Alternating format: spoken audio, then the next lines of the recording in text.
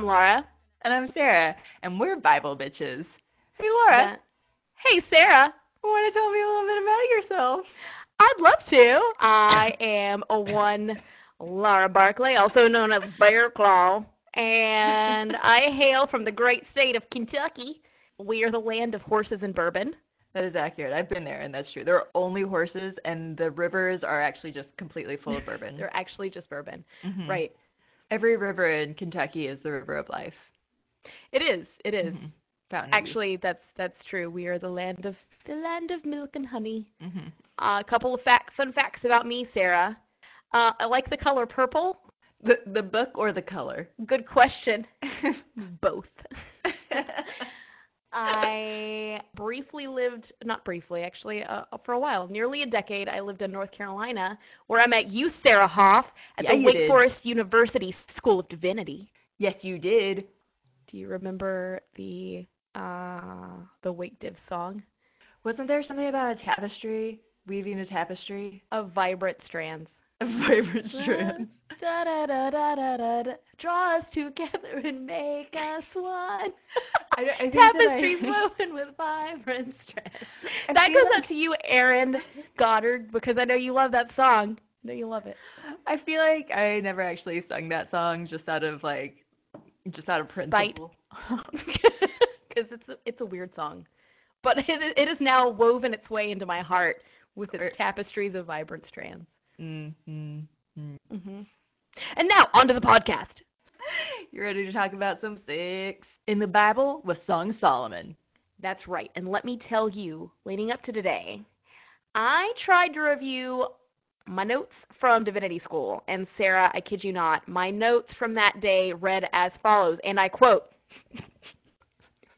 Nard equals sex juices, ha ha, ha ha, ha ha, ha ha, all in caps, end quote. And that's all I had because I was 12 in Divinity School, was I? I feel like those were similar to my notes. I remember just trying not to fall out of my chair laughing because I'm just never gonna be a proper adult.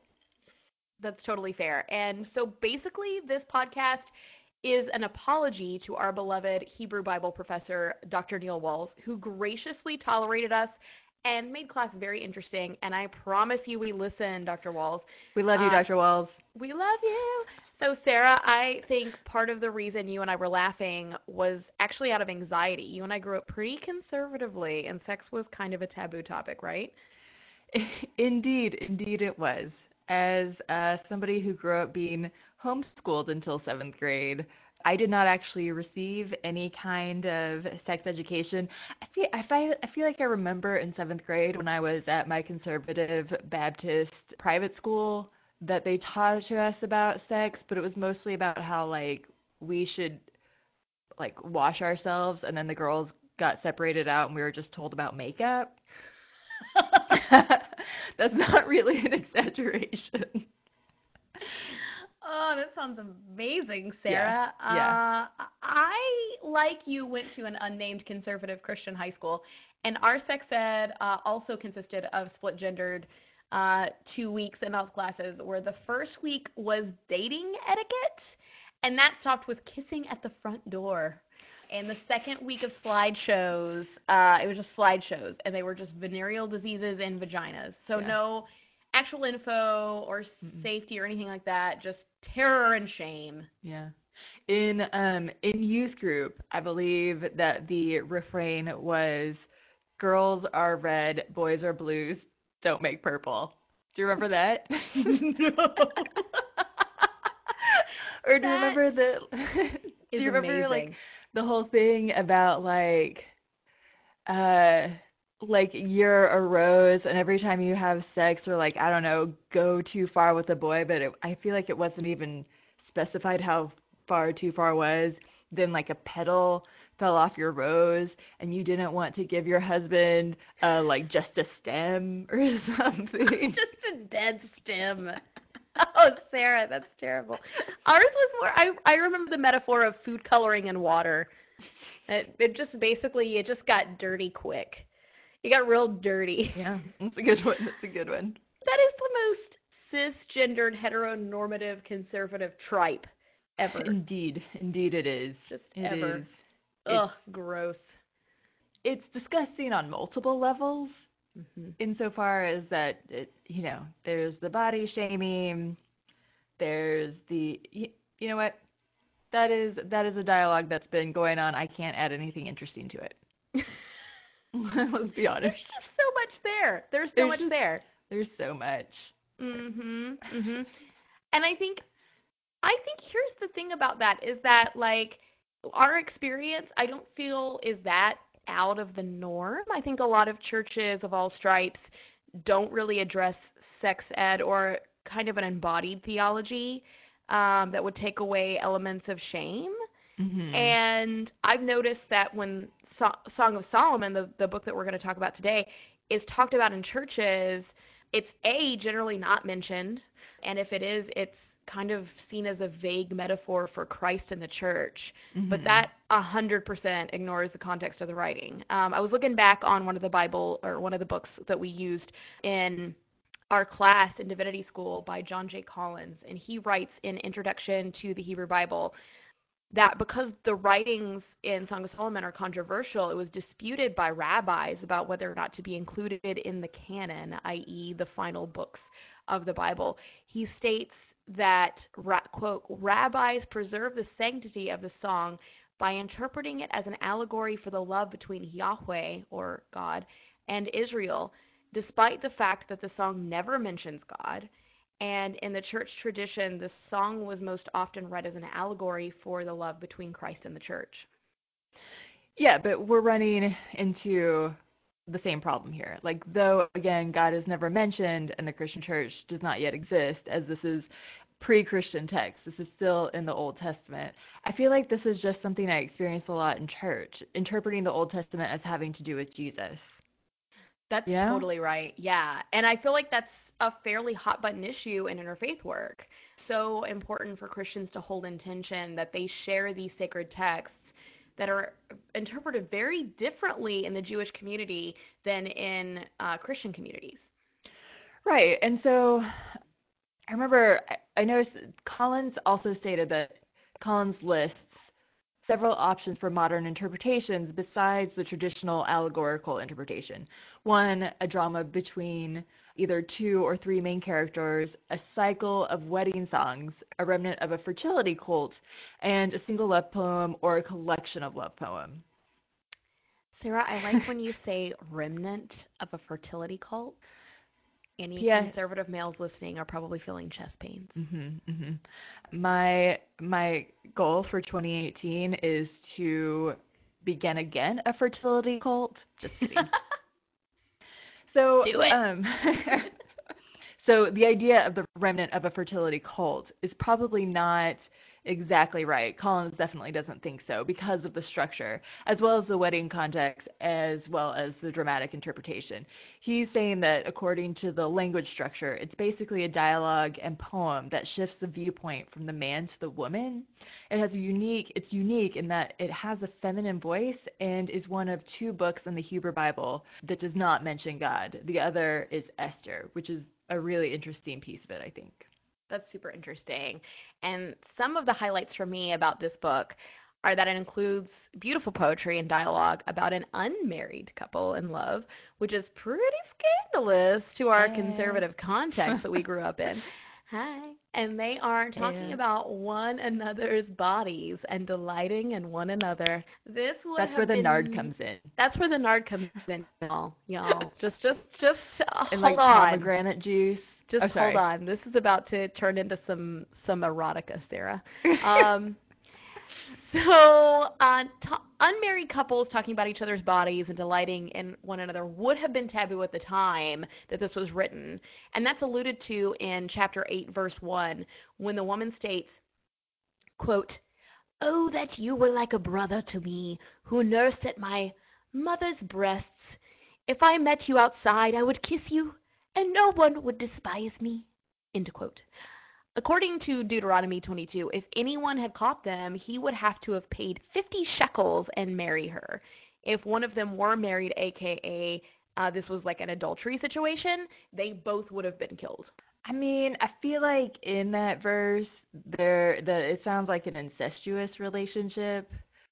She or maybe that's just her fetish. If you were like a brother to me who nursed at my mother's breast.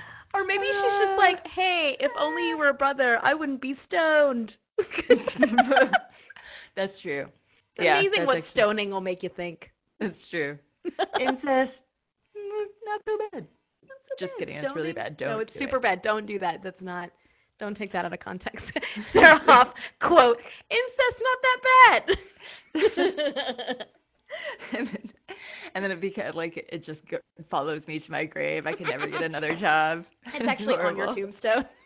Yeah. Incest, colon, not that bad. And then it's just me shrugging. Oops, my bad. So again, like this is a love story. This is a narrative of a man and a woman admiring each other. Then she's searching for him. There's this like big weird insert to thing about a wedding in Song of Solomon, and then this man and the woman find each other in the garden, and they make sweet, sweet love, which is to say they fucked like rabbits. I just almost spilled my drink. There, you got real excited. You got real excited. I'm super sex positive, and nothing about the Bible is sex positive except for like this one book. And you're clinging to it. It's your favorite. I like that about you, Sarah. Would you like me to read a couple of highlights? I would like nothing better. Okay. Here we go. Song of Solomon, chapter 5, verse 5. I arose to open to my beloved, and my hands dripped with myrrh. Bow chicka bow bow. I wasn't gonna say it. Chapter 7, verse 3. Your two breasts are like two fawns, twins of a gazelle. Rare. Okay. Chapter 7, verses 7 through 8. Your stature is like a palm tree, and your breasts are like its clusters. I say, I will climb the palm tree and lay hold of its fruit. Why did I almost go into a Kennedy impression? I say, I will climb the palm tree and lay hold of its fruit. Wow. Okay, on to chapter 8, verse 2. I would give you spiced wine to drink, the juice of my pomegranate. And yes, Sarah, that does mean vaginal lube. Must have sucked to live in a time when like they had to use pomegranate juice instead of like just KY. Oh, I do not even want to know what the fallout from that would be. just all the yeast infections. Yeah. Here's something I do want to know though. What would you do if your special man friend or lady friend said, quote, your stature is like a palm tree and your breasts are like its clusters. I say I will climb the palm tree and lay hold of its fruit. I'd be like, so are you saying that I need to use more lotion and exfoliate because my skin isn't that awful? It's rude. Agreed. And that's super sexy for its time. Oxford Bible Commentary argues that it was most likely written during the early to mid Second Temple era, which is somewhere in the ballpark of 530 BCE, give or take a few centuries. So sacred erotic writings are in both the Jewish and Christian canon. And we're like, la, la, la, it isn't there. It's about the church. Like, I guess it's a lot easier to make this about God and the church or Jesus and the church than to actually get into the nuances of sex in a congregation because, let's face it, there's a lot of divisiveness and misinformation. But anyways, that doesn't really let them off the hook. Just because it's easier to do it one way, easier to like restate a narrative, that doesn't mean it's right. An easy narrative can still be a bad narrative. And most often it is. Agreed. So my takeaway from this is that it's a bit of a bummer this text isn't used more. and in better ways. It challenges traditional views on sex, which is sorely needed in the church where sex and bodies are still mostly considered taboo. And also, I would add that I think that we do a huge detriment to our culture and to ourselves when we're not talking about sex in churches because there's so much anxiety around sex. We are not addressing sexuality. We're not addressing gender, which causes, I think, all of our anxieties, especially for cisgendered people, I think go on to, trans folk, go on to gay people and lesbians and bisexual folks whenever we are not dealing with our own shit. So I think this is a wonderful text to start the discussion about sex and gender and all those good stuff. Yeah. I think one last thought for me is that I like that love is central to the story. And that's pretty much the point, right? Love. Yeah.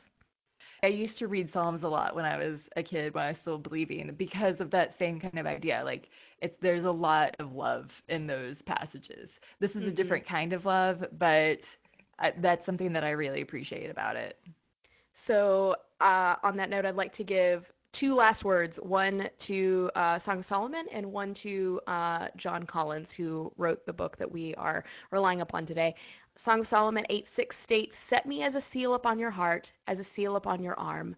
For love is strong as death, passion as fierce as the grave. Many waters cannot quench love, neither floods drown it.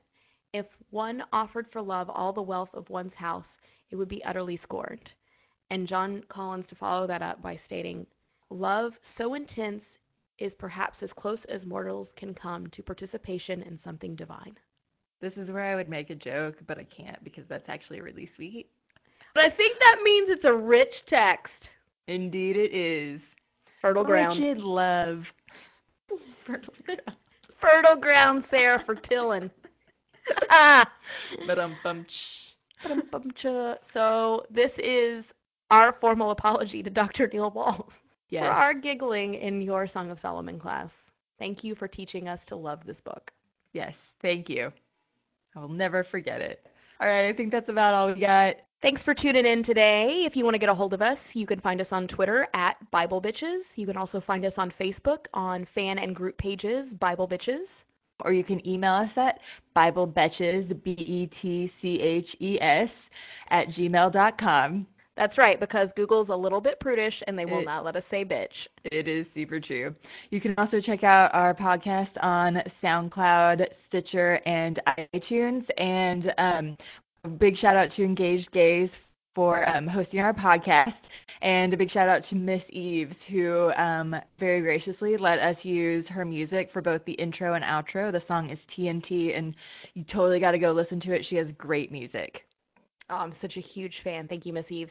Yeah. Also, a huge fan of Aaron Smith. He has done the artwork for Bible Bitches, and you can find him on Twitter at Aaron Doodles. That is AARON Doodles. So thanks for tuning in today. We look forward to talking to you in the future.